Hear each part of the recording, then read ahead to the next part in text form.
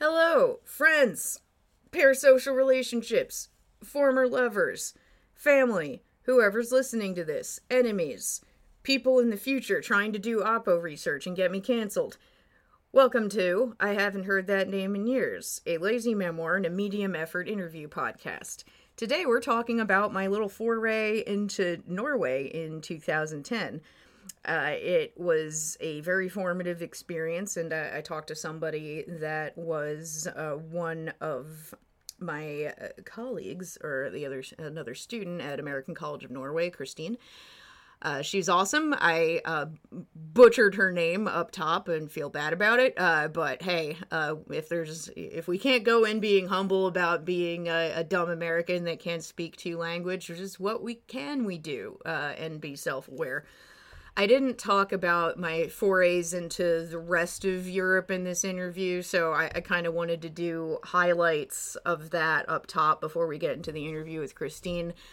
So I managed to make it over to England, Belgium, Paris, and Sweden. I'm not going to say Sweden doesn't count, but it was taking a train over the border and also taking a car over the border and not doing an intense amount of tourism because it was the equivalent of jumping into Delaware from Pennsylvania, or going into New Jersey from Pennsylvania to get stuff, which we do talk about on the show. But I do want to tell a couple of stories or highlight a couple of things. In England, I had first off, poorly planned. I decided to go to England and London at the last minute, and I crashed with somebody I actually knew from the Hadassah Brandeis Institute internship that I talked about with Marley Wiener in another episode. Excuse me, Rabbi Marley Wiener. If you get a title that cool, you have to keep using it. So I showed up there with very little planning, super pre-medication era Hannah planning, and just started kind of wandering around London with no real goals. I did not end up at that many museums. I believe I got to like the equivalent of the National Gallery there. I did stop at the Globe Theater to use the bathroom, but I did not actually go in. So wait, that makes it sound like I peed on the Globe Theater. Guys, I just want you to know here and now, Oppo research people, I did not pee on the Globe Theater. I went inside and asked to use the bathroom, and I was there. Thank you for giving me a second to clarify that. So, of course, you can give me all the seconds that I want because it's my goddamn podcast. Ha ha ha. England. Accidentally found Charles Dickens' house looking for a latex clothing store because this is still peak BDSM involvement years. But hey, got to see Charles Dickens' house, which is, house museums of historic people frequently a ripoff. Thankfully there was no cover charge for this, but it was still cool stuff. There was some cool like original manuscripts or whatever, and a little mannequin dressed up as a character from Oliver. I think they had little mannequins dressed up as characters from Oliver the musical. Important British cultural heritage. My favorite part though was the day tour trip I took to Stonehenge. Besides the fact that I'm a huge ancient history nerd, and to watch, I watch a lot of things to relax in the genre of how did this giant rock get here? Is it possible that ancient technology knew how to master the art of levitation? This rock was carved from a quarry an impossible amount of miles away, which is like, there's so many of those, and they're very relaxing to me. I don't know why. So I went to Stonehenge for that reason. And then also the sheep, they're very cute. I seriously, I actually regret not buying a stuffed sheep from the Stonehenge gift shop, and I don't know what my problem is because I could probably order one online, but hey, live and learn.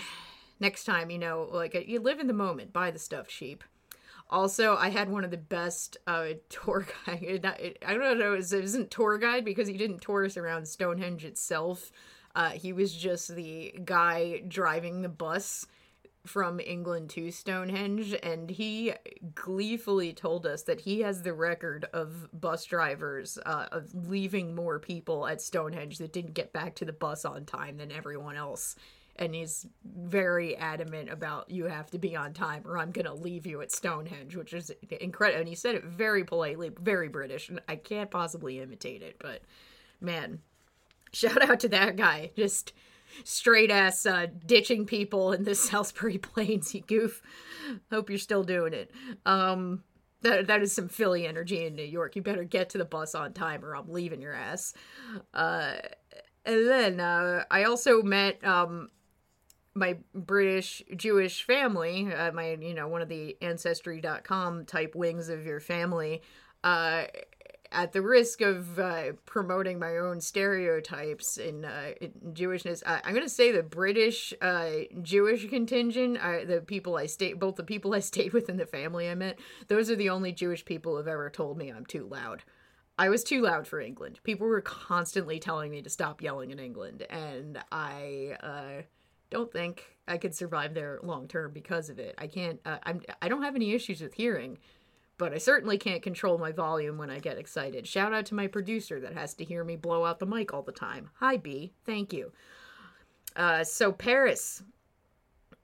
Actually, Belgium first, because there's not as much to say about Belgium. Belgium, I met up with somebody who was another person on a message board, which another thing I absolutely love to do in the pre-bipolar medication days was just meet up with random people from message boards without doing a whole lot of research on who they are. But Mario, awesome dude. Mario Boone, he's a cartoonist. He showed me around everywhere, which is great because I can speak French, which was cool in Bruges, but I was staying in Ghent, which is the Dutch part, so I didn't know what I was doing. Belgium was a lot more of me just running around and drinking. I used to be a bigger beer nerd, and it was a lot less of me running around by myself, so some of the stories are in general way less chaotic. But shout out to Belgium in general for having a culture based on comic books, waffles, French fries, and chocolate. How great is that? If only it was slightly more legal to smoke weed, it would be flawless. And, or, the government didn't have 3 different national languages and a bunch of confusion and weird shit. But hey, what can you do? Nowhere's perfect. So Belgium, I think the highlight was definitely this one bar in Ghent. Also it was snowing. It was right before Christmas. It was beautiful. I'm going to say the highlight was the bar in Ghent that would give you a yard glass, but obviously they wouldn't call it that because the rest of the world uses metric and base 10 like the same people, but it would have been called a yard glass if it was in America. But they had such a problem with people stealing these glasses that I don't know if this is related to something else, if this happens at other bars, but they had such a problem with people taking these glasses that in order to get one of these glasses, they have to confiscate one of your shoes, and they put it in a basket, and they raise it above the bar, and you cannot get your shoe back until you return the glass. And it's snowing outside, so it doesn't matter how drunk you are, you're not going to leave without one of your shoes. Brilliant. Hilarious. Not sure if they still do it. Also, great way to make me feel like I need to finish a beer that big, because there's no way I was going to walk of shame back with a partially finished beer to get my shoe. Oh, that bar also had inflated pig bladders or bladders of some kind of animal being used as lamps. Super awesome. Go Belgium. And then Paris. Incredible. That probably had more stories and twists and turns than literally any other trip that I took. I did not have any people that I knew in Paris. That was the country, and that and Sweden were the places, and Norway, if we're being completely honest, are the places that I showed up where I didn't know a single soul, or know of a single soul. And I, pre-bipolar medication, Hannah absolutely loved never planning out any vacations correctly, not knowing where to go.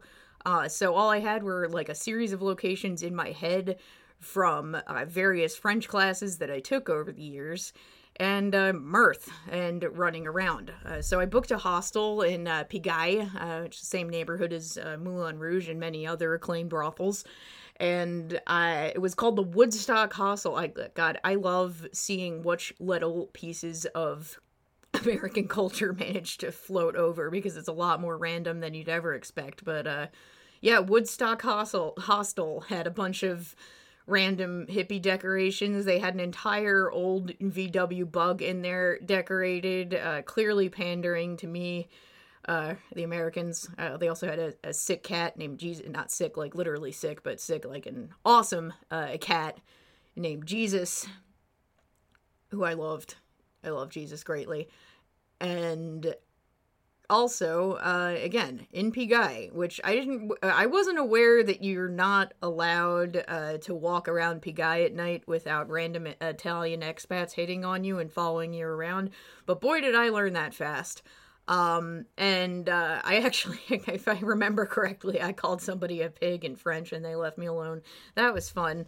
Again, so incredible how I just like kind of lived without getting beaten up in foreign countries prior to. I really thought I was invincible prior to bipolar medication, but it led to a lot of fun things. I would say the most fun thing that happened as a result of poor planning, or just lack of planning entirely, no schedule in any of my days. So I went to the Louvre, because that had been a bucket list item, in particular seeing La Victoire, the angel sculpture by Michelangelo, was a bucket list item. I hilariously did not go to see the Mona Lisa because my Louvre trip got slightly cut off. I was looking for a Hieronymus Bosch painting in the Louvre because there are not that many Hieronymus Bosch paintings left. They had one of them.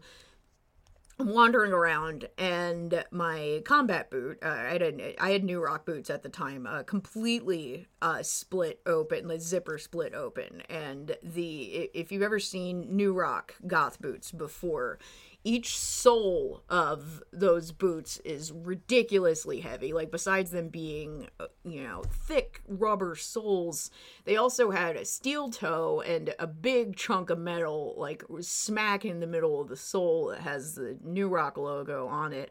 And then a huge steel plate also on the back of the shoe, on the heel.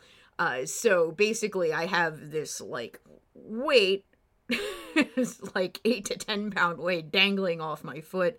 Thankfully, like a good goth, I did happen to have somewhere in the neighborhood of like 20 safety pins on me at that point. So I safety pin up the entirety of this boot, and then I continue hobbling around. Thankfully, I had enough French to ask where the Hieronymus Bosch painting was to various gallery people, but I did not know that he's actually not credited on the painting. He just painted a couple of characters inside the painting, and it was kind of somebody else's painting. And boy, did that take a while for me to figure out with the French. But hey, and it was never something, you can't look it up on smartphones anymore. You used to be able, like, you can do that now. Like, there's so many of these stories that would not have taken place ever if I didn't have a smartphone. Like, I probably could have figured that out now, but instead I struggled through French to figure out that the Hieronymus Bosch painting was not labeled. So then, just for unrelated reasons, I had printed out where various goth stores were in France. Or rather in Paris. And I was like, okay, well, maybe, even if they don't have the ability to fix New Rocks, they'll have, some other stuff. So I can just buy different shoes. So I roll up to this goth store, and I'm looking around, and I'm talking to people, and I'm using all my French class dialogue, which, again, I bring this up in the interview with Kristine, that people in Europe seem to love not clocking me as American. Like, they clock me as, like, English speaking with an American accent, but slow, and from somewhere else in Europe. So I am able to successfully just kind of cruise through a lot of these business transactions in my rudimentary French. It sort of felt like a French textbook. It was like, every conversation in stores is just like, hello, how are you? I'm doing great. How are you? What are you looking for? I am looking for socks. Which socks? Those socks over there. Like, I still can't believe that I managed to get through any of that. Because at the time, I hadn't taken French in, I'm going to say like 5 or 6 years. But anyway, I go into this store and I'm like kind of putzing around doing my little French class dialogues to kind of figure out what I want. And then from the back room, I hear an American accent speaking. It sounds like somebody that was East Coast American accent, easy. And so I kind of pop my head around the corner and look at this guy and I go, hey, are you from America? And he goes, yeah, I'm from Brooklyn. I like just got off the plane a couple hours ago. And I'm like, oh, sweet. What are you doing? He's like, oh, I'm making custom vampire fangs, which is a thing you can do. They're usually made out of like the same kind of material that dentures are made out of. You can, buy these custom fangs that these guys make. They are 2 little teeth. They're not like those Halloween ones that go in your entire mouth, and they're molded with the dental stuff to just fit directly on your 2 teeth that would be the ones that you want to become the vampire fangs, the standard vampire fang teeth, whatever they're called. I'm not a dentist. You can just pop them on and off. And they're pretty cool. And I, being still an employee at Passional Boutique and Sexploratorium, the lovely humans I interviewed in the last episode, I knew other custom vampire fang makers, other custom vampire fang makers on the East Coast. So I asked him, I'm like, hey, do you know Wraith? And he's like, yeah, I know that guy. And we start talking about East Coast goth nonsense. Feels very weird because we're in Paris. And he goes, okay, well, here's the deal. I just got off the plane. And I run the English language ghost tours in Paris. So if you wouldn't mind going up the corner and getting me a sandwich, I will take you on the ghost tour for free. I'll comp you. And I was like, that is awesome. So I got to go on the ghost tours for free because I broke my shoe in the Louvre and befriended a fangsmith. And that was lit. I got to see the barbershop Sweeney Todd is based on. I got to see all kinds of like mysterious, instead of, like it pointed at the opera house. This is where Phantom of the Opera was based. All kinds of famous hauntings based on various places. At one point, he stopped at a store that was an exterminator. He's like, this doesn't have anything to do with the ghost tour, but look, they have all these rats hanging in the window. Isn't that gross? Just fantastic. And then I had a lovely dinner with him and 2 French dominatrixes, and unfortunately they were on their way to a fetish ball that I could not match the dress code for. So, if I had a time machine and I could go back, I would have taken the BDSM clothes that I absolutely had sitting back in Norway, and taken, or even goth clothes, because it was more of a clothes-on kind of fetish event, apparently. So I would have totally taken those and packed them and brought them to Paris. But I didn't think I was going to get up to that nonsense in Paris. So who knows? But I still got to have a lovely dinner with 2 French dominatrixes and talk about things. So that was fun. Yeah, Paris. Awesome. Oh, also at the Catacombs gift shop, by the way, if you're in Paris, you need to go see the millions of French skeletons buried underground. Probably one of the most fun things I saw. Maybe fun's not the word. Horrifying and weird time capsule of cruelty, but cool. Morbid. Still a goth over here. I still have a shirt from the Catacombs gift shop that has just a skull and skeleton, the skeleton doing jazz hands, and it just says ha, like H-A-A-A-A-A-A, and then the lips, like 3 dots. And I'm looking at this shirt, and then I look, and then there's shirts with the same print that say boo at the bottom. So I asked the shopkeeper in French, I was like, hey, is ha the French word for boo? I'm American. And he goes just like, oui, and he answers me in English. Oui. When the French, when we want to scare someone, we jump out from behind something and go, ha! And to this day, I don't know if he was messing with me, but, ha! It would be lit. I hope that's true. I really hope that's true. I shout out to the confused waiter that came back after I ate my food and asked me what I'd eaten because he had forgotten for the check. And I squinted at him, and in really slow French I said, I forgot the name of the food. Can you please bring me the menu so I can read it again without getting, the simple word for the sandwich I just ate? So, again, not clocked as American, but very slow. Very, very, very slow. And so now we move on to Norway, the magical land, with student discounts for public transit and student discounts for the BDSM club I used to hang out at, something I've never seen before or since. We also had worst pizza I've ever had and the best sushi I've ever had, and also the best hot dogs, which counterintuitive, but shout out to the Norwegian convenience store that had the bacon-wrapped hot dogs every single place, and for some reason managed to do it better than America. I don't get it, but hey, didn't have to understand it to eat the cheap food while I was living there as a college student. So yeah, Velkomenn til Norge, or the Norge episode, or whatever. And again, me butchering basic things that I used to know how to say in the episode, and names. Alright. And welcome.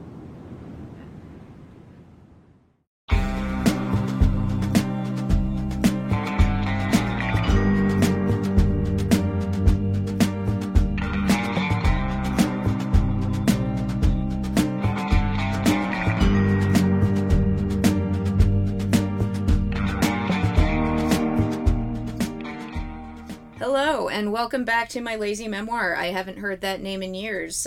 We have a very special, this is our second internationally recorded episode, except this time I'm not speaking to a pirate expat, I'm speaking to a Norwegian native. We are, as I said on top, talking about my crazy little study abroad adventure back in 2010, and I have Kristine Folgerø. Is it O or I don't remember Norwegian. I'm bad in Norwegian anymore. What was the O through the slash with it? I'm American. Yes, it's Folgerø. Yeah. Folgerø. Oh my god, I suck. You did better than the Texans. I stayed in Texas. Oh yeah. Oh, I didn't know that there were, I think I remember when we were there, the exchange students were not Norwegian, they were, North Dakota people mostly, and then we had one person from Paoli, and, there was, two military expats, right? Am I remembering that right? Yeah, that's right. I was, there were a few Americans, and then I remember there was one from somewhere from Asia. Oh, right. Yeah, I think that was the thing. I don't know if it was my semester, but I remember people from North Dakota, and then there was one, oh yeah, now I remember, it was Baltimore and Paoli, so they would have been Maryland and also Pennsylvania, but not Philadelphia. Interesting. So I'm gonna hold the floor for a second, because I don't know if you know this whole story, or remember this whole story of how I got over there in the first place. So Westchester University of Pennsylvania's study abroad department, you came back and went to Westchester for a little bit, right? Did you do that, or am I remembering that wrong? No, I went straight to Texas. There was no way I was gonna go any place that was as cold or colder than Norway, so I went south. Good work. Awesome. Yeah, no, that's the dream right there.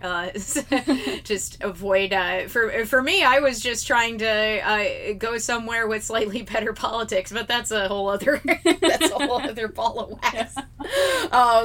So so the study abroad department at Westchester University of Pennsylvania, I don't know if this has changed, but at the time it wasn't so much a department as it was one woman with a desk in the attic of the grad school building, named Angela, and she was mostly working with private study abroad companies. There wasn't that much that was sponsored by the university. I think that it was just they had one thing to Israel and one thing to Singapore or something, and it was more about it wasn't the study abroad department that managed it. They just kind of helped So Angela is essentially like kind of a shady travel agent, but just working on university payroll. She's working with all of these private contractors.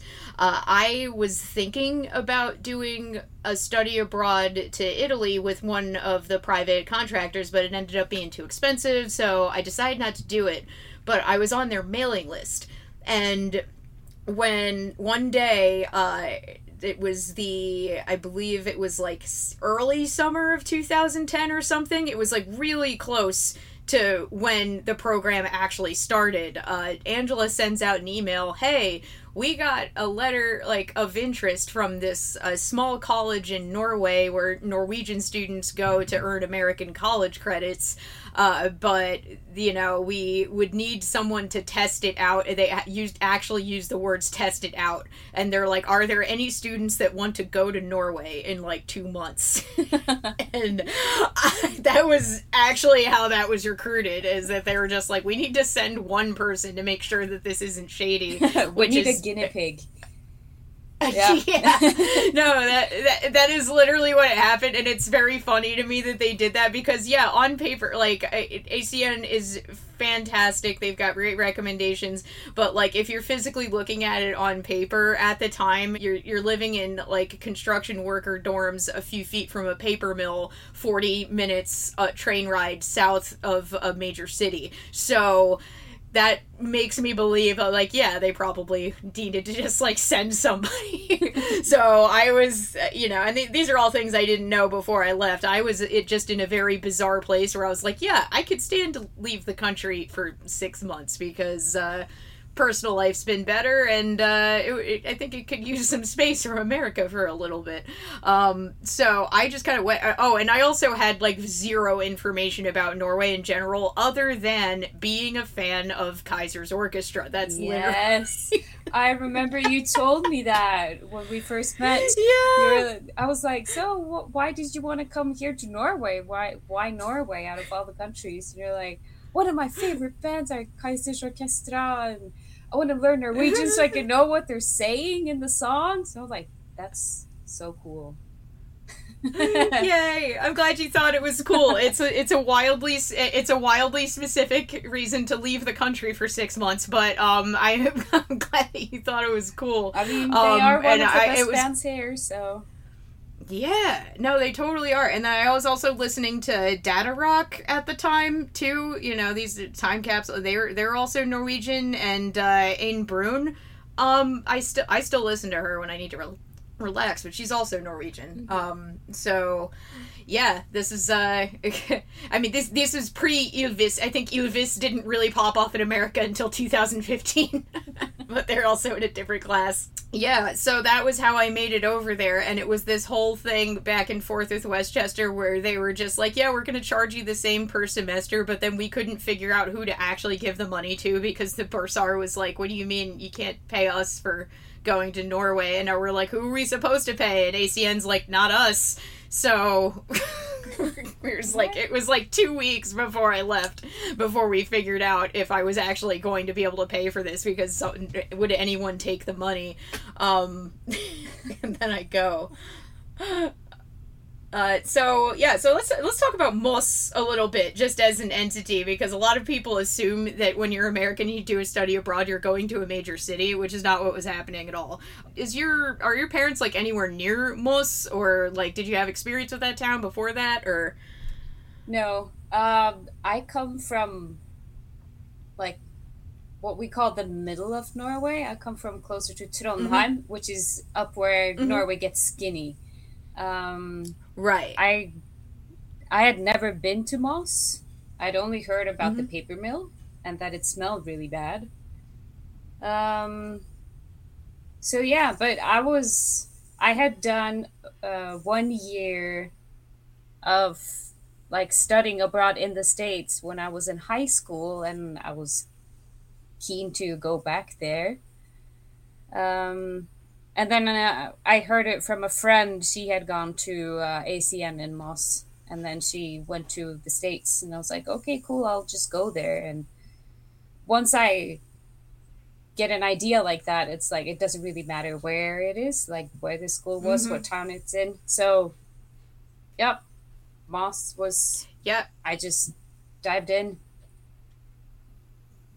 Yeah. Yeah, I completely understand that. I completely understand that because that's pretty much what I was doing, but like from the other direction and with significantly less information than you. I didn't, and it's on me also for not asking a lot of questions. I really didn't ask enough questions when I was going. I had a great experience, but I also just kind of learned a lot of stuff on the ground too.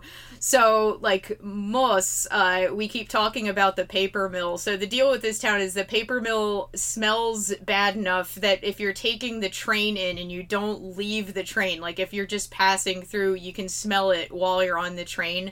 But then after a couple of hours, you get, or not even after a couple, it's like about 15-20 minutes, you're suddenly used to it. But the paper mill in question was across the street from the school, which is wild to me. I keep wondering, I'm like, was it bad to inhale those chemicals, or like, because I feel like you're not supposed to adjust to paper mill smell, but I'm also like, I don't know. Yeah, I don't know either. I never thought of that, but I mean, that factory, it shut down just like a year or two after we were there, I think. Oh, man. So Moss smells normal now? Yes. That's awesome. It doesn't stink. And I remember while we lived there, you know, if the wind had been like favorable for a few days and then suddenly it shifted and we could smell it, like, oh. And then it's like, oh yeah, that was that stink again. And then you got used to it after 15 minutes. But yeah. Yeah. But I live not far away from Moss now, actually. It's just cool. half an hour away. Where are you at? I'm in a small town called Ås, which is pretty much right between Oslo and Moss. And there's a small university here, and I started working there in the park as a gardener. That sounds wonderful. Yeah, I got sick of people at some point, and I was like, plants don't talk. I'm going to be a gardener. Yeah. We love plants. I have fond memories of berry picking with you guys. That was fun. Yes. Yeah. Plants are fantastic. But yeah, Moss was such a funny little place. It's very picturesque. It's very funny that when I tell Norwegian people that live here that I lived there, they their first response is about the smell every time. Like, you're just like, oh, you lived in Moss, doesn't it smell? But now the information is old, apparently. So cool. That's good to know if I decide that I want to go back and visit. This time it's not going to smell as bad, even though you do get used to it. Other cool features of Moss, one of my favorite things is there was a bar in Moss called New York that was like New York themed. And like, it's even funnier now that I live in New York, because like when you live in New York, you start to feel like you can't escape it when you leave, because it's in every single movie and they still show news stories about it regardless of where you are. Whereas if you leave it anywhere else in America, they kind of just stop talking about you unless something really crazy happens. But yeah, it was so fun, New York, and it was like a karaoke bar too, right? Like, do you remember going to that with us, or? Oh yeah, right. Yeah, I think I mean, I don't sing, I don't do karaoke, but I think I watched it a few times. I had forgotten that part. Yeah. Thanks for reminding me. Yeah, no problem. I mean, that's the whole point of this, is that I also have like big lapses in memory, and I remember a lot of things from these experiences that shouldn't necessarily, like, I'm just like, this isn't super important, but there were a lot of jellyfish off the dock in Moss. Like, I forgot what time of year it was, but I was just like, what, the water surface looks weird, and I realized it was like nothing but jellyfish caps, like 20 per square foot somehow. And I was like, this is awesome. Yeah. And the swans. I loved the swans. Oh yeah, too, the angry out there. swans. Yeah, they're funny. I don't know if there are swans with good dispositions. I mean, they were cool. Like, it was interesting that they would just follow you around. Like, I had a swan like follow me the entire length of that beach with the statue of the woman looking. I forget what those are called, but Moss had the statue of the woman looking out the ocean, and it was kind of cool for me because I forget what they're called, but there's there's a name for it. Sister statues or something. Yeah, like that? sister statues. Yeah, exactly. It was it was cool that was facing America, and there was like the sister statues in Virginia somewhere. And I always think at some point I'm gonna go find the sister statue because that's pretty cool. But you know, if you're a moody artist, 21-year-old, sometimes you want to stand next to the statue and go, I'm looking back at America. It's like the American East Coast. Yeah. Yeah. I was gonna say, yeah, there's a lot of again, I remember so much inconsequential stuff. One of my favorite things that this was just like kind of a Norway versus America thing was the people putting like 5 snooze packets in their mouth in class and passing out. That was Oh yeah. Yeah, what were some of your like culture shocks? My culture shock, the snooze thing I want to explain a little bit more. So I've had to explain snooze to Americans before because it's not what happens over here. Is that it's not like dip tobacco where you spit as much where like you'd need an actual spit bucket. It's like packets of tobacco that you just put under your lip, and unless I'm remembering incorrectly, it was like bigger in Norway because the cigarettes are a lot more expensive. Am I reading that right? Or yeah, it's a lot more expensive to smoke here, and I think snus is just, I think it's been produced up here also.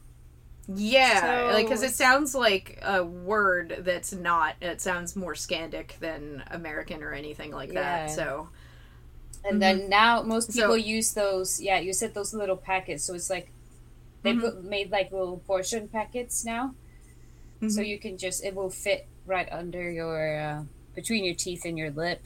But like back in the days, it was just like when you bought it, it wasn't pre-packed like that. So you took out a little bit and then you like put it in the palm of your hand, and with your other hand, like you would say like at du bake. So it's like you're baking it, but you're like netting it, pushing it into a little like tiny little ball, and then you place it in there. But I like the little bags that they have now. It doesn't. I mean, I found my brothers passed out after parties and stuff. You know, asleep on the couch and the mouth open, and then snooze just running down their chin. It's like, oh, that's disgusting, brother.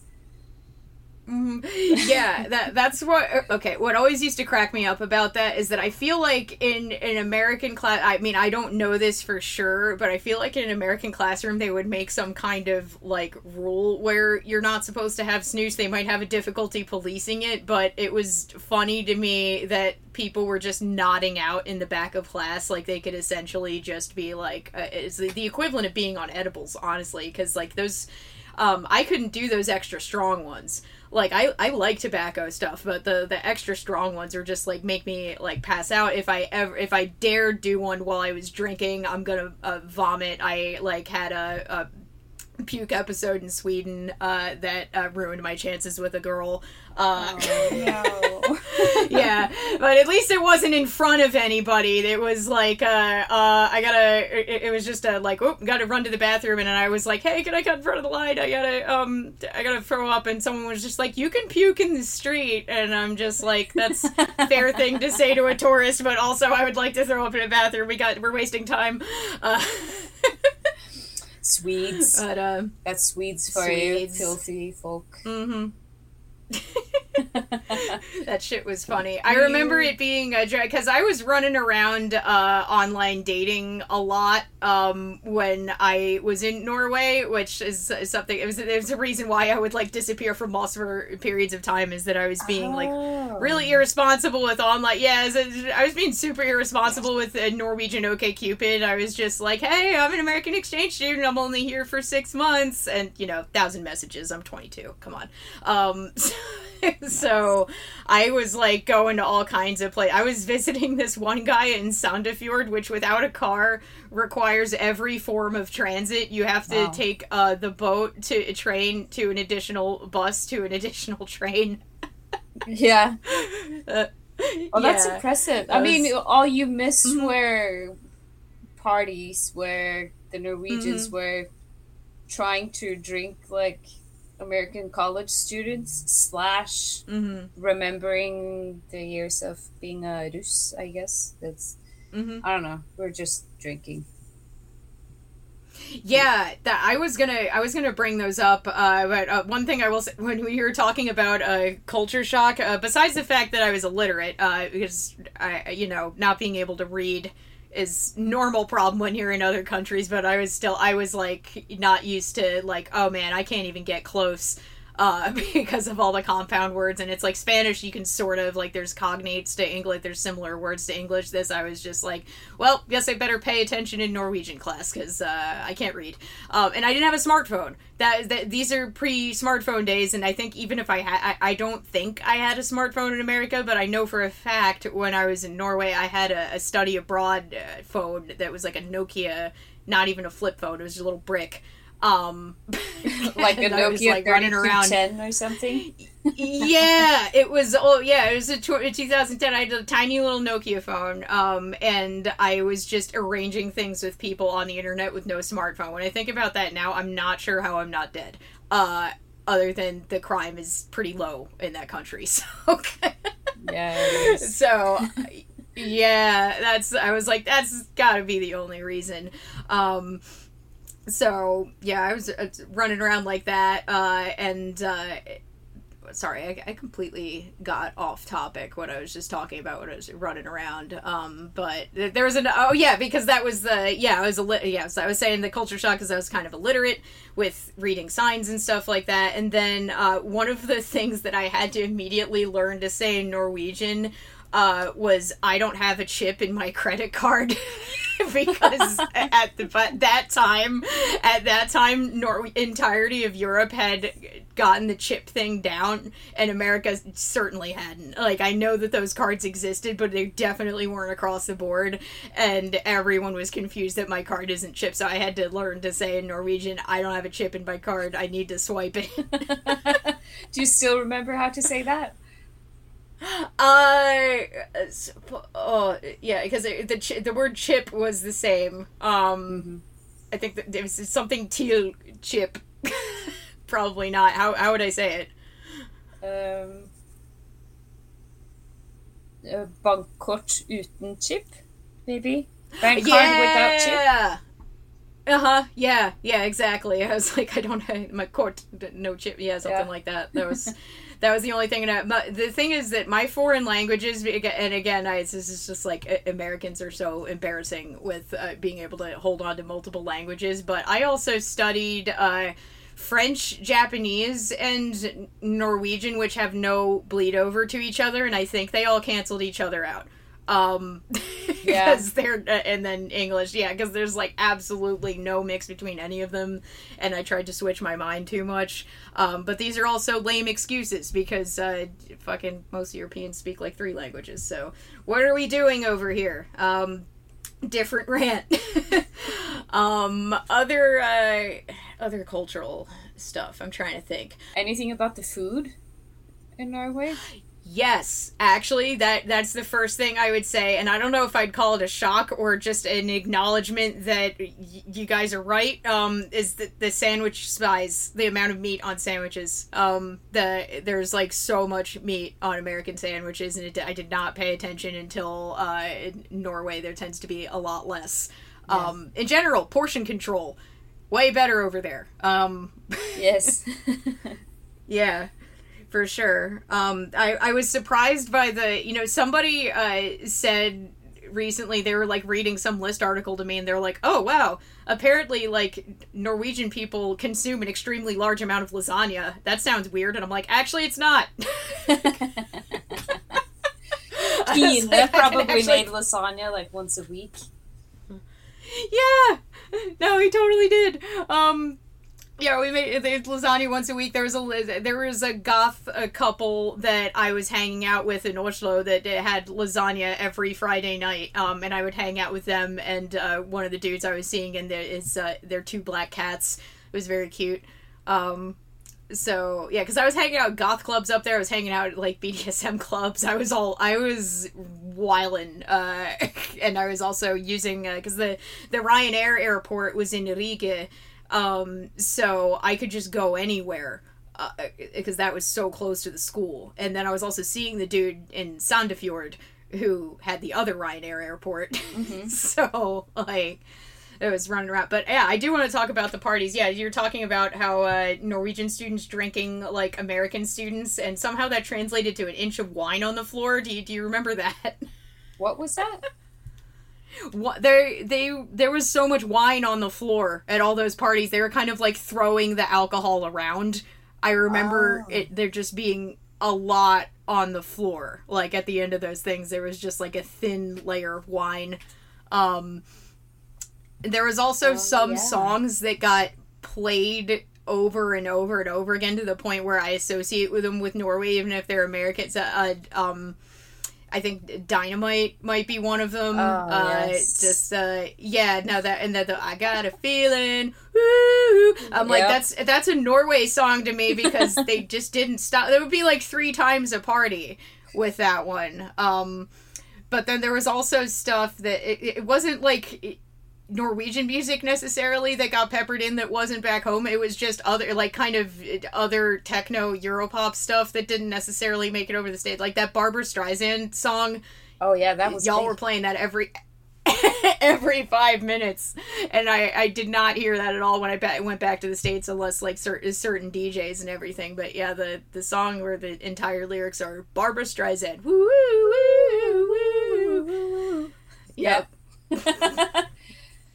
That's it. Norway. Yeah, I think like with the, like you said, with the wine on the floor, I was like, I don't remember that specifically, but it's with that type of party, everyone just, or especially, no, I was gonna say especially the guys, but it wasn't just the guys, but they just get so drunk, and it's like they're gonna jump around, and they always have to have a drink in their hand.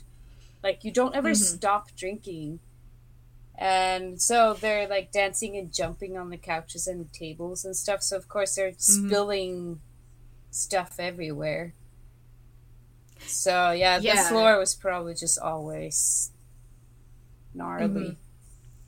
Yeah, it was wild, and I think that there was a thing where they were just like intentionally throwing the alcohol, which is wacky to me. And then of course everybody's also like snooze. I remember that there was kind of a parallel between Westchester University and American College of Norway, in that at Westchester University, to get the cheap things, you drive to Delaware, and there you were driving to Sweden to get like meat and cigarettes and stuff like that.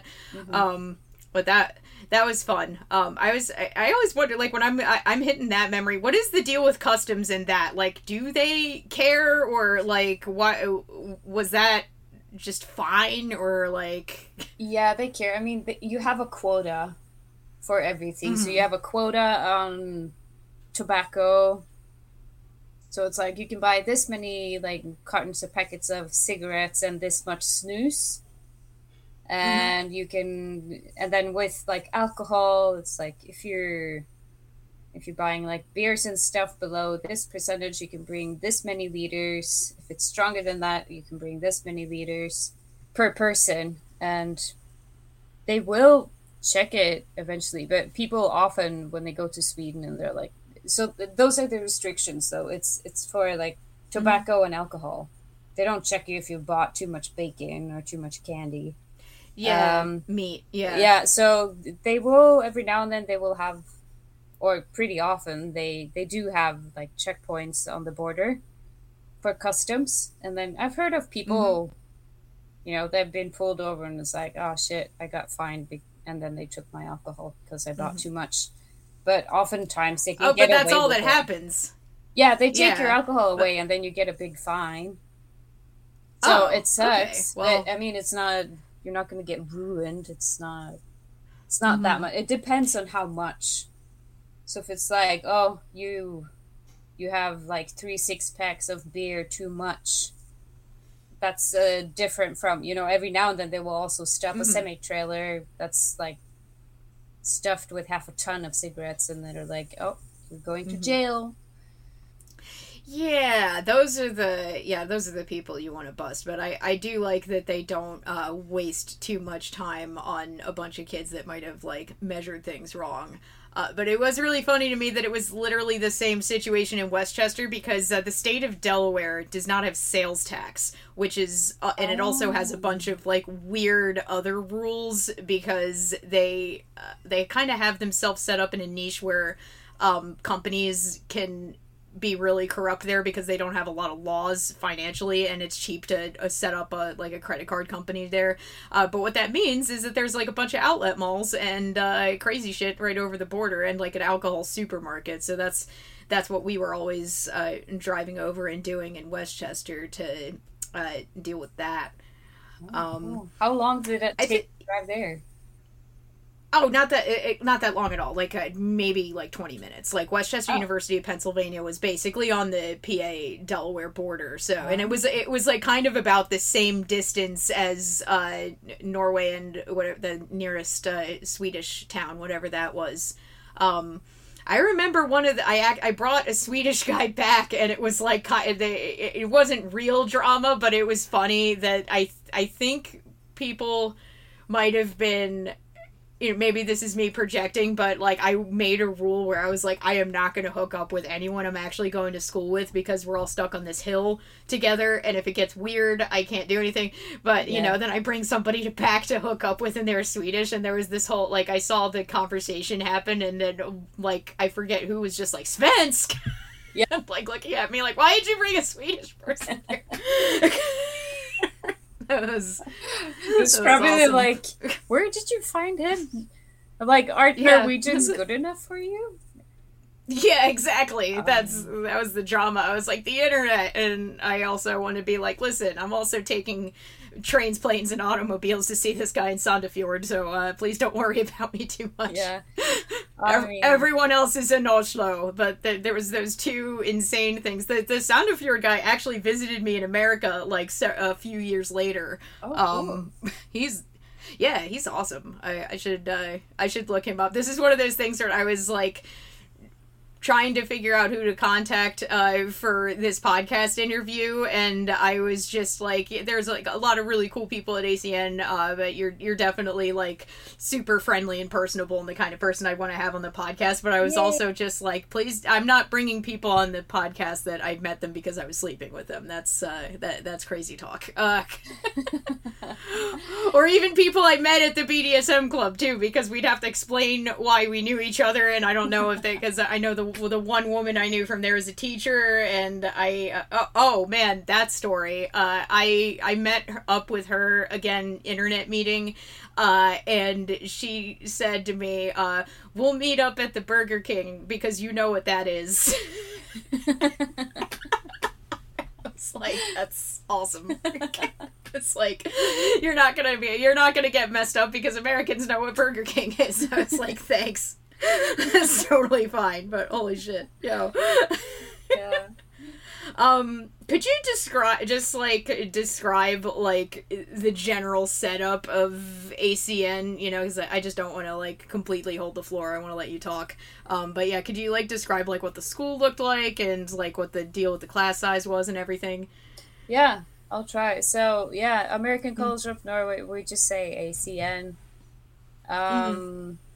It was, well, the classes were held in this old historical building that's located in a pretty nice part of town, historical part of town. And then the year we were there, we lived in like construction barracks, or what would you call them? Mm-hmm. Because they were construction trailer, yeah. Yeah, they were fixing up the student living quarters or whatever. So that was where we lived. Was a bit disappointing that year. But the old historical building where we had our classes, that was nice, and it was right next to a waterfall. I don't remember if it was like a dammed up, if there had been like a power dam there or something. And the streets right below, there were these old like historical buildings, small wooden red buildings that were workers' quarters for the paper mill back in the days. Mm-hmm. And they have been renovated, and they're like super tiny and cute and picturesque. And some of the teachers and lecturers lived in those buildings. Mm-hmm. So yeah, I think that is part of what they called Old Town. I felt like the whole town felt like Old Town to me. Yeah. That interesting that was that. Yeah, I knew that the building we were in was super old, and I remember there was one class where they took us into one of the more like historical, like still furnished the way it was originally parts of the building. Yeah. But yeah, the construction worker dorms were interesting in their own way. I think that it's a little sad that it was kind of nicer than the ones at Westchester. I'm not gonna lie, Westchester University of Pennsylvania is a state school, and the thing that I was freaking out about was that, like, oh my god, you don't have to have a roommate in your room and you have your own bathroom. And I was so excited, and the mattress was somehow nicer than the one they gave us at Westchester. So, now I'm just kind of like, there's no way that accommodations are still like that at colleges, because I feel like people would complain more. But I was just, at the time people were like, oh, these are just construction dorms, and I'm just like, I'm not going to talk too much about what I just left, because it was like worse. I think the only thing that really jacked me up is that I got food poisoning once when everybody else was gone, because it was like Thanksgiving. They gave us a break for Thanksgiving, but I didn't have anywhere to go. But then I got food poisoning, and the pipes froze, and there was like nobody there. That was disgusting, because there is nowhere to run for yourself when you're living like on top of your bathroom. I also had a guy visit me from America, who was not supposed to stay in that room with me that long, because there's really not enough room for two people. Like, I still don't know how he slept on my floor in that room, because it's like a broom closet. Yeah. It was tiny. But it was so tiny, and yet they managed to get like a whole bathroom and everything into each one of those rooms, which is so impressive to me. But anyway, he was not supposed to stay there longer than a couple of days, but all of his credit cards got jacked up by traveling, and I guess he didn't warn them or something, so he had to stay in my room for like a week and a half. And that was bonkers. I felt bad for him, but I was also like, oh fuck, this is not a 2-person room. Was this while you had food poisoning? No, that was a different time. I was gonna say, that sounds like a nightmare. Mm-hmm. Yeah, I think it was earlier, and I also don't think he visited when it was like at maximum cold yet, because I was there like August through early December, and I think that he probably did not visit me during the dark part. I think that he would have come like slightly earlier than that. But yeah, so then, the darkness thing, people ask me about that a lot with living in Norway, but we were far enough south that, remind me, unless I'm remembering this fully incorrectly, the sun sort of, like, air quotes, came up at, like, 9 a.m. and then rolled sideways and then went back down again at American 3 p.m. whatever the sane Europeans are doing all measurements correctly, and we're fucking everything up. I will cop to that immediately. It totally should be like 13 hours or something. Is it 15? Is that what it is? I'm so dumb. Yeah, 20. Okay, Or so what did you mean, like when 3 p.m. is? Is that what you wanted? Yeah, when 3 p.m. is in military 15. or everybody else's time. 15? 1500 Yeah, exactly. hours, sir. 1,500 hours. We should have 15 o'clock, and we should be using, God, I saw a really funny meme that was like, Americans will use anything to measure distance except the metric system, when it's just people talking about like, oh yeah, no, it's like 50 gallons. That's the equivalent of like 10 bales of hay, but they won't like use metric. Yeah, it's like, that's about the same length as 5 bicycles. It's like, what?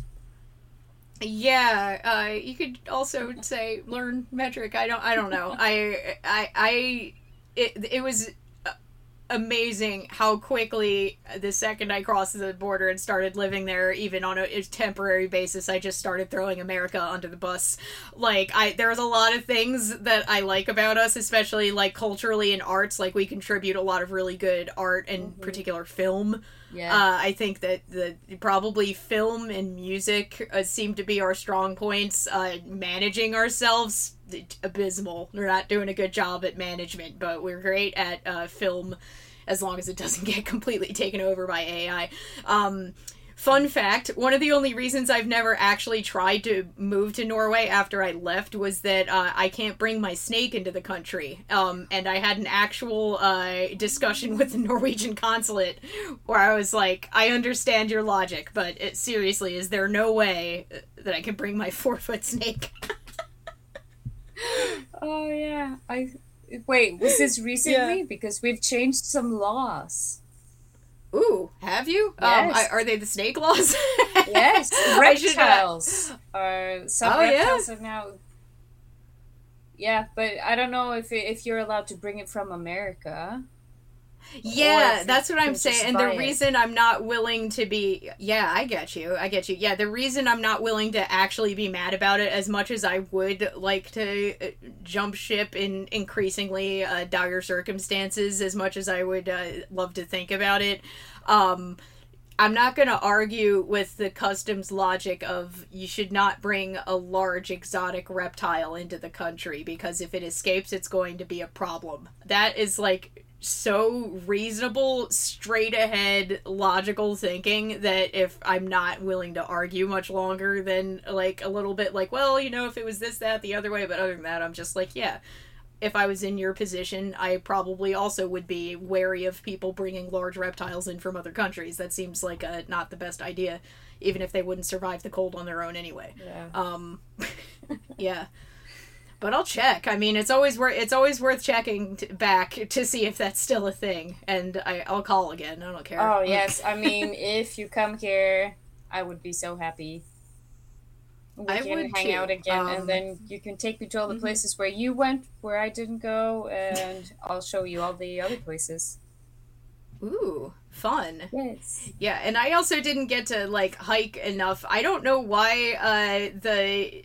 Jalai Peninsula, there was a peninsula attached to Moss that had good hiking, and for some reason I was just like not over there, and it wasn't until for some reason I thought it ended at one of the weird areas where I was hiking, and then it took me like leaving America and looking at a map and being like, wait, there was this whole little area over here in like island stuff, and I'm like, damn it, there's not going to be really that much of a reason for me to go. Yeah, no, I think about it all the time. I mean, I also have a lot of, I have a lot of things here, but it's also weird here, just environment-wise. So I fantasize about going back to an area where insane Republicans don't exist in this format. Of course, there's right-wing people everywhere, and there's... people everywhere. This goal is money, but it's not quite the same. There's a certain flavor of weirdness out here that is born specifically from the bad education system. Yeah. And the bad healthcare. Yeah. Mm-hmm.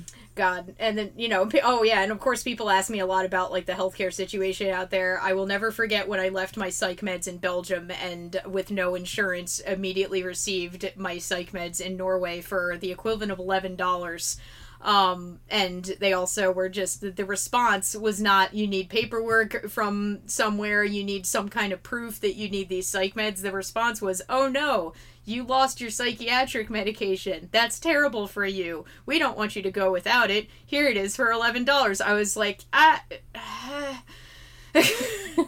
is this how it's supposed to be? Like, this is how it is when people care. Like,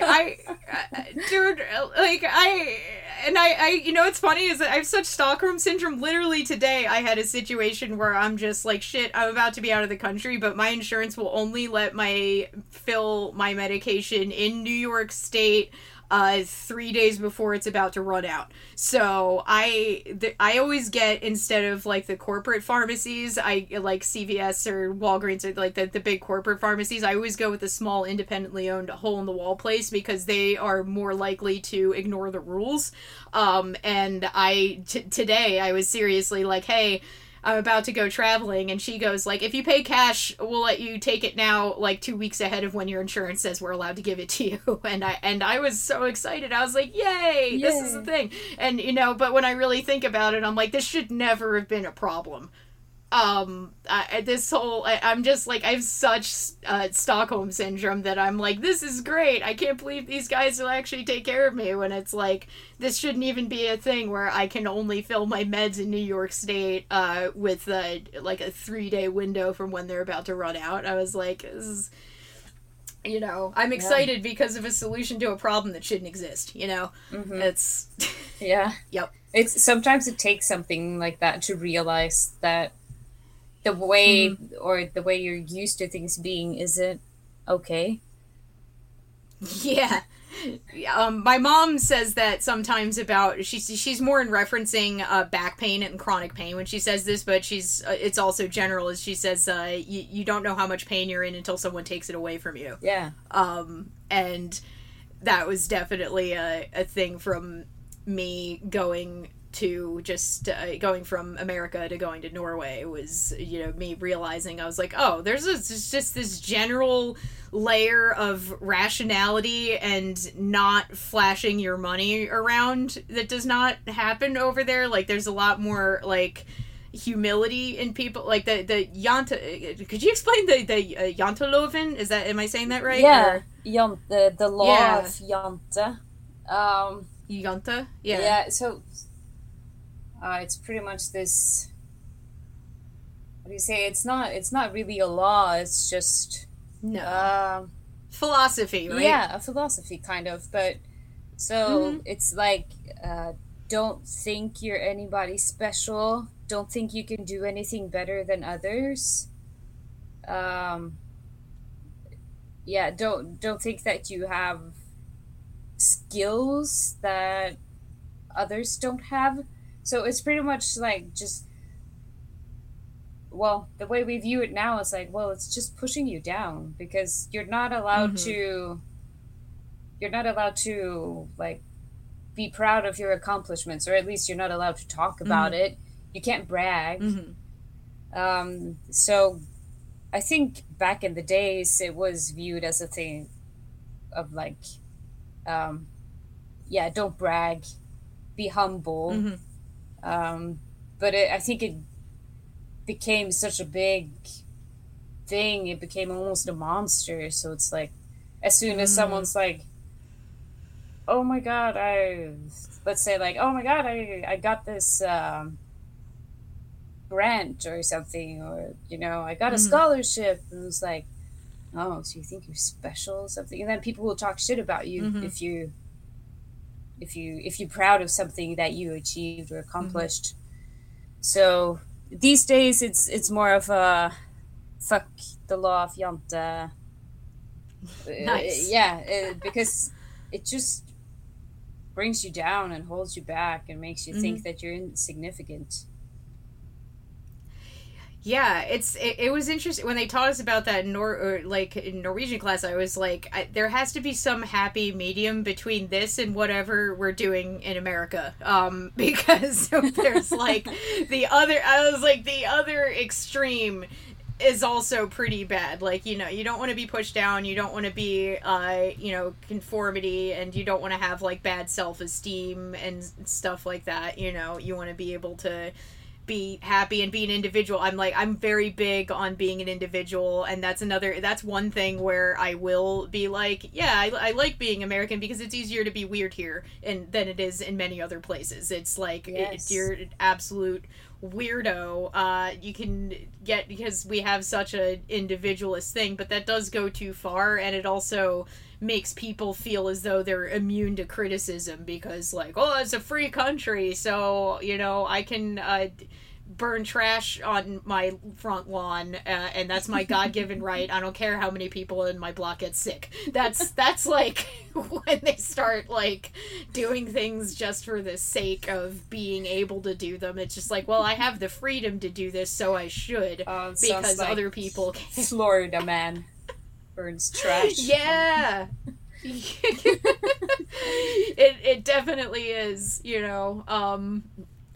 And I was always like really impressed with that. I understood what the bad sides of it were, but I was also just like, we could use a little bit of that injected into American culture, especially like I think the flashing your money around thing is one thing that was big and noticeable, is that there was a lot less like insane ostentatious homes and restaurants and all kinds of, that there's just such a massive like obsession with wealth. We're kind of in a new Gilded Age over here where like the billionaires are richer than they've ever been and everything, but it didn't seem like that as much over there. I mean, correct me if I'm wrong, but I it's like that's like there's kind of like a connection between that and like cultural views, right?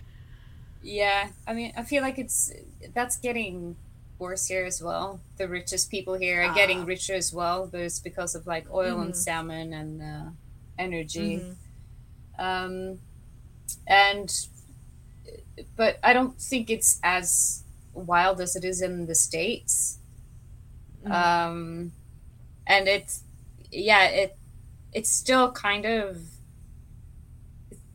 if you see someone and you can tell that they're rich and they're bragging about being rich, then like we say here, you get a bad taste in your mouth. Like it's kind of, I don't know, that's a big turn off.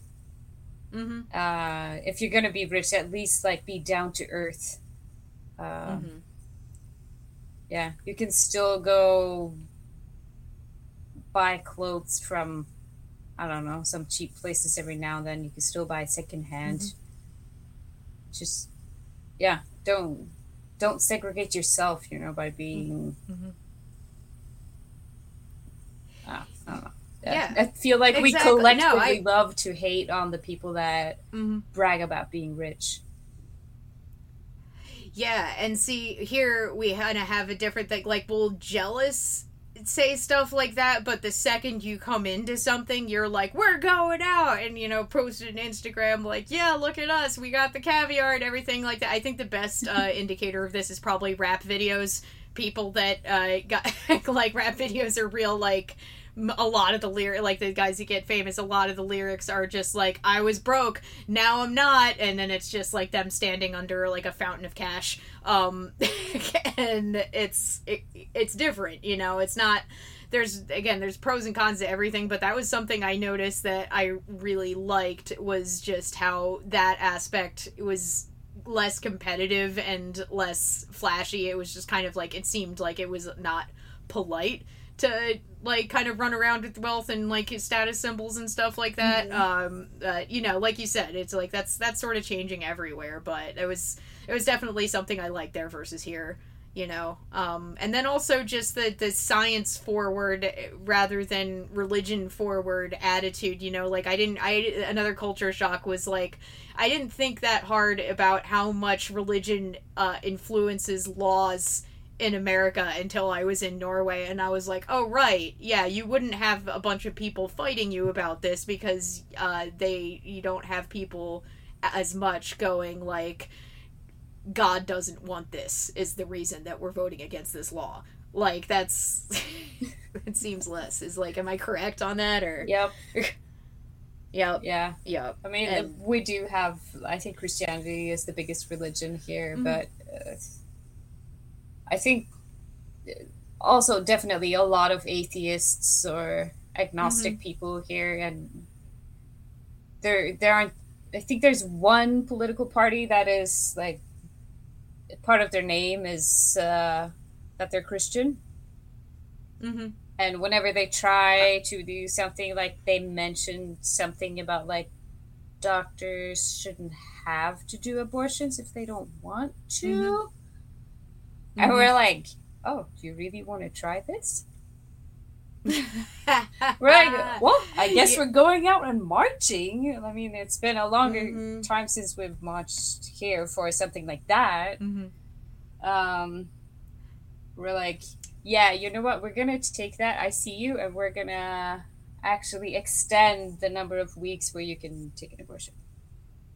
So we're like, suck on that. No, that's definitely a big plus over there, that you don't have to like tell people that abortion is healthcare, because that's gotten crazy over here, obviously. And no, it's not cool. You know what you just reminded me is that we as a group went to see, we were in a protest, because we went to the protest when that the person who won the Nobel Prize wasn't allowed to be there because he was in Chinese prison, Liu Xiaobo.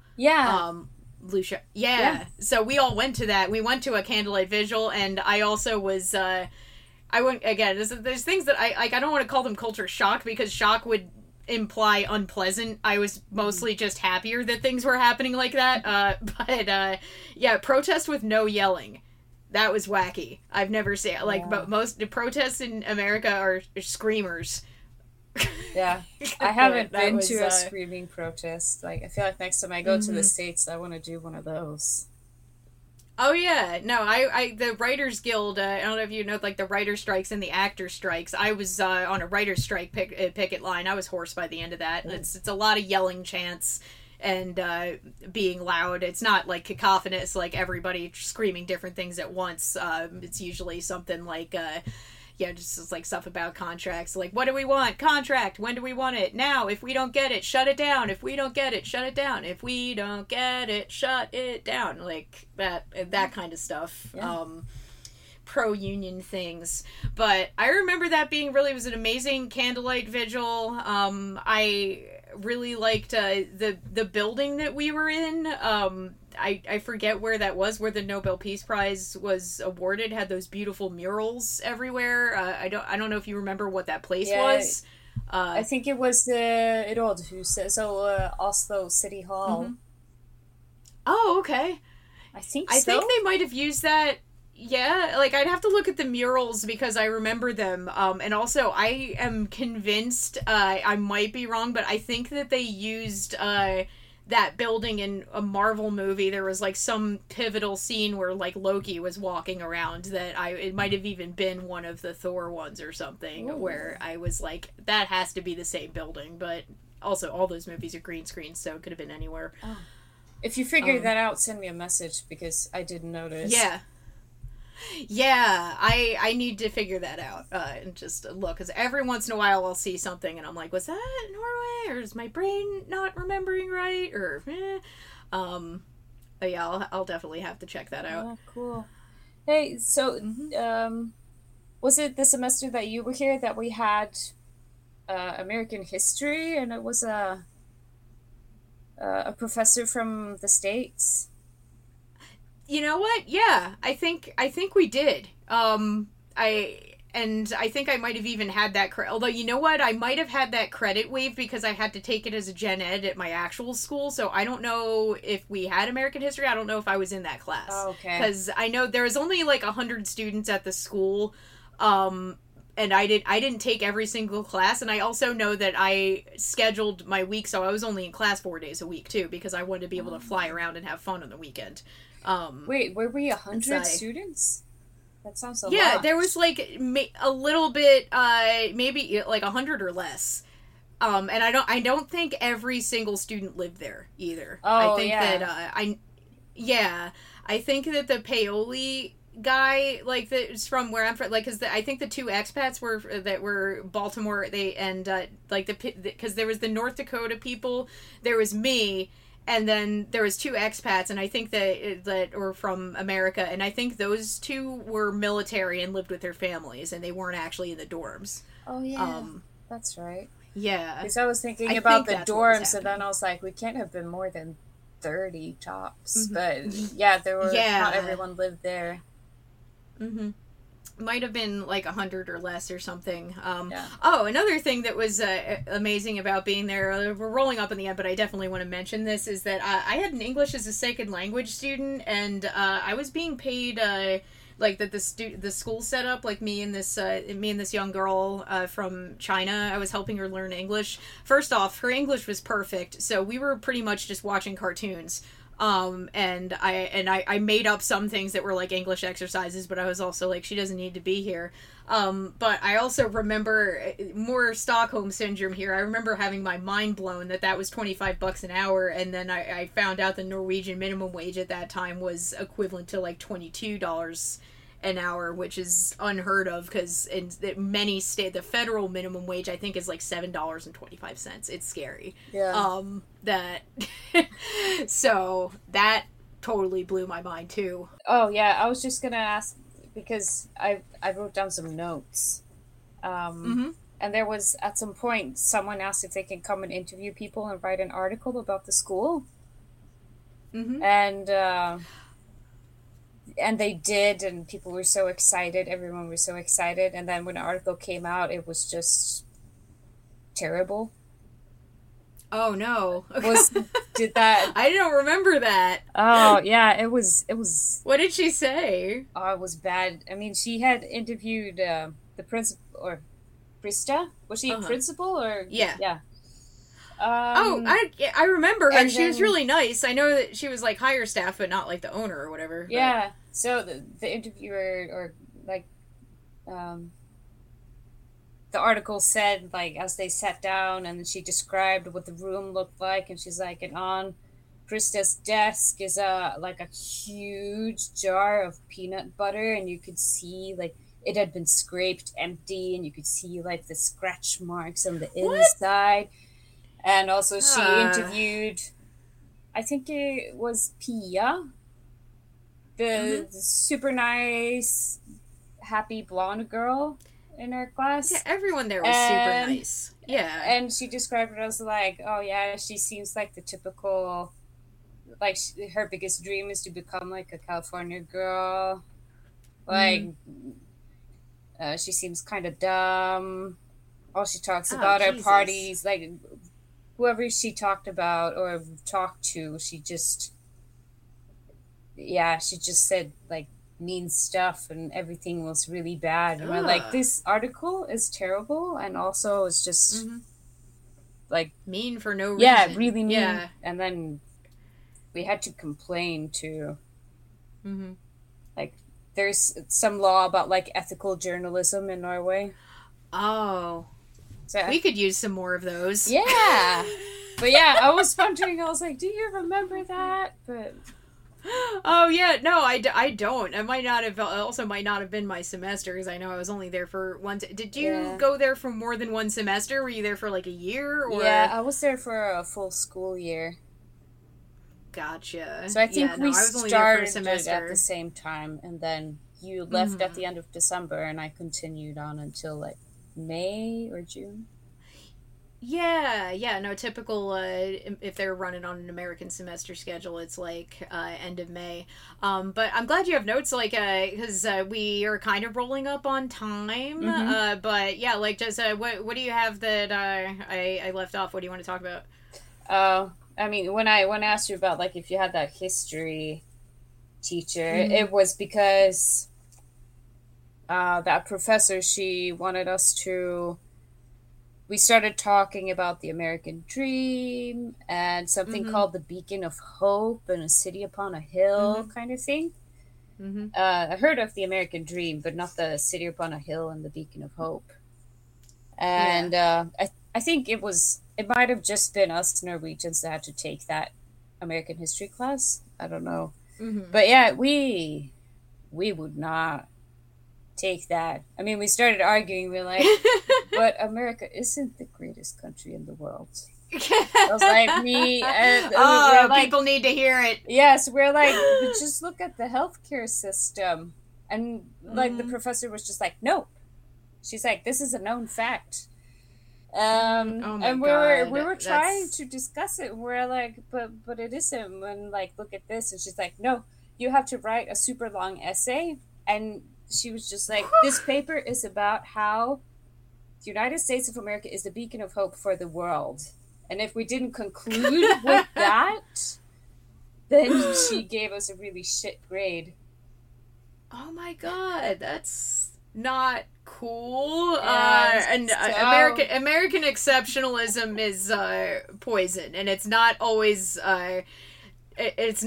everyone's fault because they're taught nothing else, and we also don't get any education about the world. We're all like idiots about geography because they won't even, it's like, let alone what conditions are in the other countries, they won't even tell us where they are. Like, can't even find the country to figure out if they got better systems in place because the geography education is so bad. I didn't know that happened. That's crazy. I suddenly remembered that we had that one film teacher that showed us musicals every week, and she was great. Emily Hill.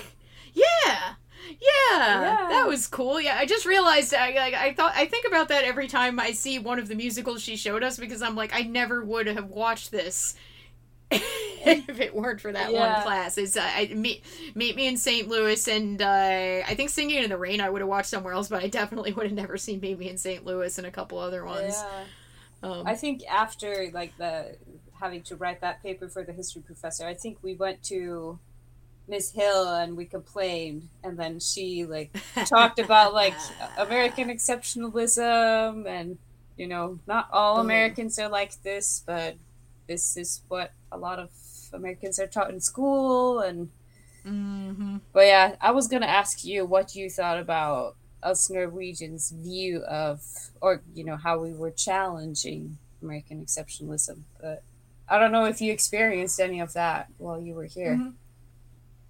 Well, here's the hilarious thing about, well, first off, like I said, I kept throwing America under the bus at every opportunity, because now I have a little bit more of a level-headed opinion now, but I think at the time I was a lot more 20s activist. This country sucks, I'm leaving. So it wasn't very difficult to get me to do that, but also for some reason when I was in Europe, I was not getting clocked as American a lot. I was getting clocked as German, or from some other country where I was speaking English because I was in Norway and had an American accent for some reason. But like, even there was one time I was walking with the American student, like some of the North Dakota dudes, and someone was just like, "Oh, you guys are American students," and then she looks at me and goes, "Where are you from?" I was like, I think I was also dressing a lot more consistently goth then, so I think people kept clocking me as German. The country of goths. Oh yeah, for sure. And you know, there was a lot, and also, you know, if I had any American exceptionalism in me, it would have like what fragments I had completely bit the dust when I experienced living there, because like I said, just the influence of religion on the government alone, like that's a stumbling block that we can't seem to get past at all, and I would love to, but like that alone is just like, we can't have like an ethereal thing out there, you know. And I am a very spiritual person. I'm like a super, you know, loopy witchy type human, but I would never say that something I saw in my dreams, like I had this sleep paralysis demon, therefore you should change your healthcare policies. Like, that's not gonna happen. Like, I'm not like that, you know, like, oh, I had a full conversation with my dead grandmother while I was awake, so you should make immigration different. Like, that's not like that's what I'm hearing when a lot of that kind of stuff happens. So yeah, hopefully that answered your question in a roundabout way. It is weird dealing with other American students that aren't like that, and it is weird having the conversations with American exceptionalists at home, because they're just not, I know they're not going to leave the country, and I know that it's been so deeply ingrained that they might even reject the information if they got it, or rationalize it, or this, that, the other thing, or just be like, oh, well, they have this thing better, but you know what they don't have? Elvis. And I'm like, that's not a reason to accept bad healthcare. I don't. that's like, yeah, that's like bringing in side arguments. Do you have, what else do you have written down? I wrote down Rocky Horror because I think when I met you, I mean, you brought it up pretty quickly, and I think I had watched the movie once before, or I'm not sure, but anyways, you talked about it, and I was like, yes, another person that, I mean, you were super into it, and I had just watched the movie, and I was like, this is cool, but it's like, I don't understand. I don't know. Yeah. And then I met you, and you were like so like out there about it, and I was like, okay, so it's cool to think that this is cool. Yeah. Yeah. Absolutely. And also it's cool to think that it's bad too, because the whole point of the culture is that we're literally making fun, yelling in the middle of it and throwing things at the screen, like when you see a live Rocky Horror performance. Yeah. Like a lot of it. Yeah. I mean, did you ever end up going to one, or? No, I haven't done that. I heard one of your earlier episodes when you really talk about that, and I was like, oh my gosh, I didn't know you were supposed to do that, and I really want to experience that. I need some friends to do that with, and I don't think I have any here. I know there's European casts that exist, especially in England, because that's where the movie's from. And I know they still do the same thing. So I would strongly recommend finding one of the European casts that does it, because I know they exist. I don't know if they're in Scandinavia, but you also have access to reasonably priced airfare, which is not always the thing here. It's like gambling here. Like, this morning, I got an $18 train ticket to Washington, D.C., but I have also paid on the same train line $200 to go to Philadelphia, which is closer. The shit makes no sense. So I would definitely recommend trying to track down a European cast. Yeah. Is there like a Rocky Horror Picture Show for Dummies intro thing? Or do I just go and learn? Yeah, you go and learn, and they usually say that, like, you know, they usually address, like, people who haven't been here before, and they're goofy about it, and they're like, virgins, and then there's, like, a whole game. Sometimes you can participate in, like, a game called, like, a virgin sacrifice that's, like, a stupid game you do in front of the audience, but they don't make you, they obviously they can't make you do that, but usually there's enough people that are, like, drunk and volunteering or pressuring their friends to run up and do the game, and it's always like like the one that my cast always used to do was like imitate your favorite cartoon character having an orgasm, and then like the best person like won a prize, like free tickets to a screening or something like that. And yeah, and it's a very funny, and you know, it gets the audience into it because cartoon character voices are ridiculous. Like people have done SpongeBob a lot, like whoa, like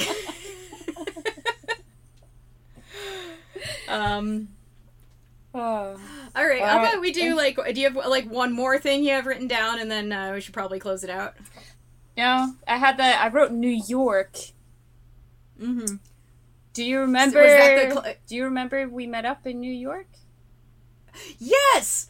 Oh my god. We totally did. Yeah. Because there's a picture of us in front of the damn... Oh, right. Yeah. There was that... Because we went to Jekyll and Hyde Club, didn't we? That's not... The restaurant with all the spooky robots. Did we go to that? Yes, I think we went there. But first, you took me someplace. You were being a super good guide, and you're like, here, I'm going to show you this place. And we went in, and you're like... And there was a big sign and stuff. And then you pointed, and you're like... That's where Harry met Sally, or something like that. And I was like, and I was like, I don't know who they are. And then you're like, okay, never mind. Then let's instead go to this other place. And then we went to the Jekyll and Hyde. Bye.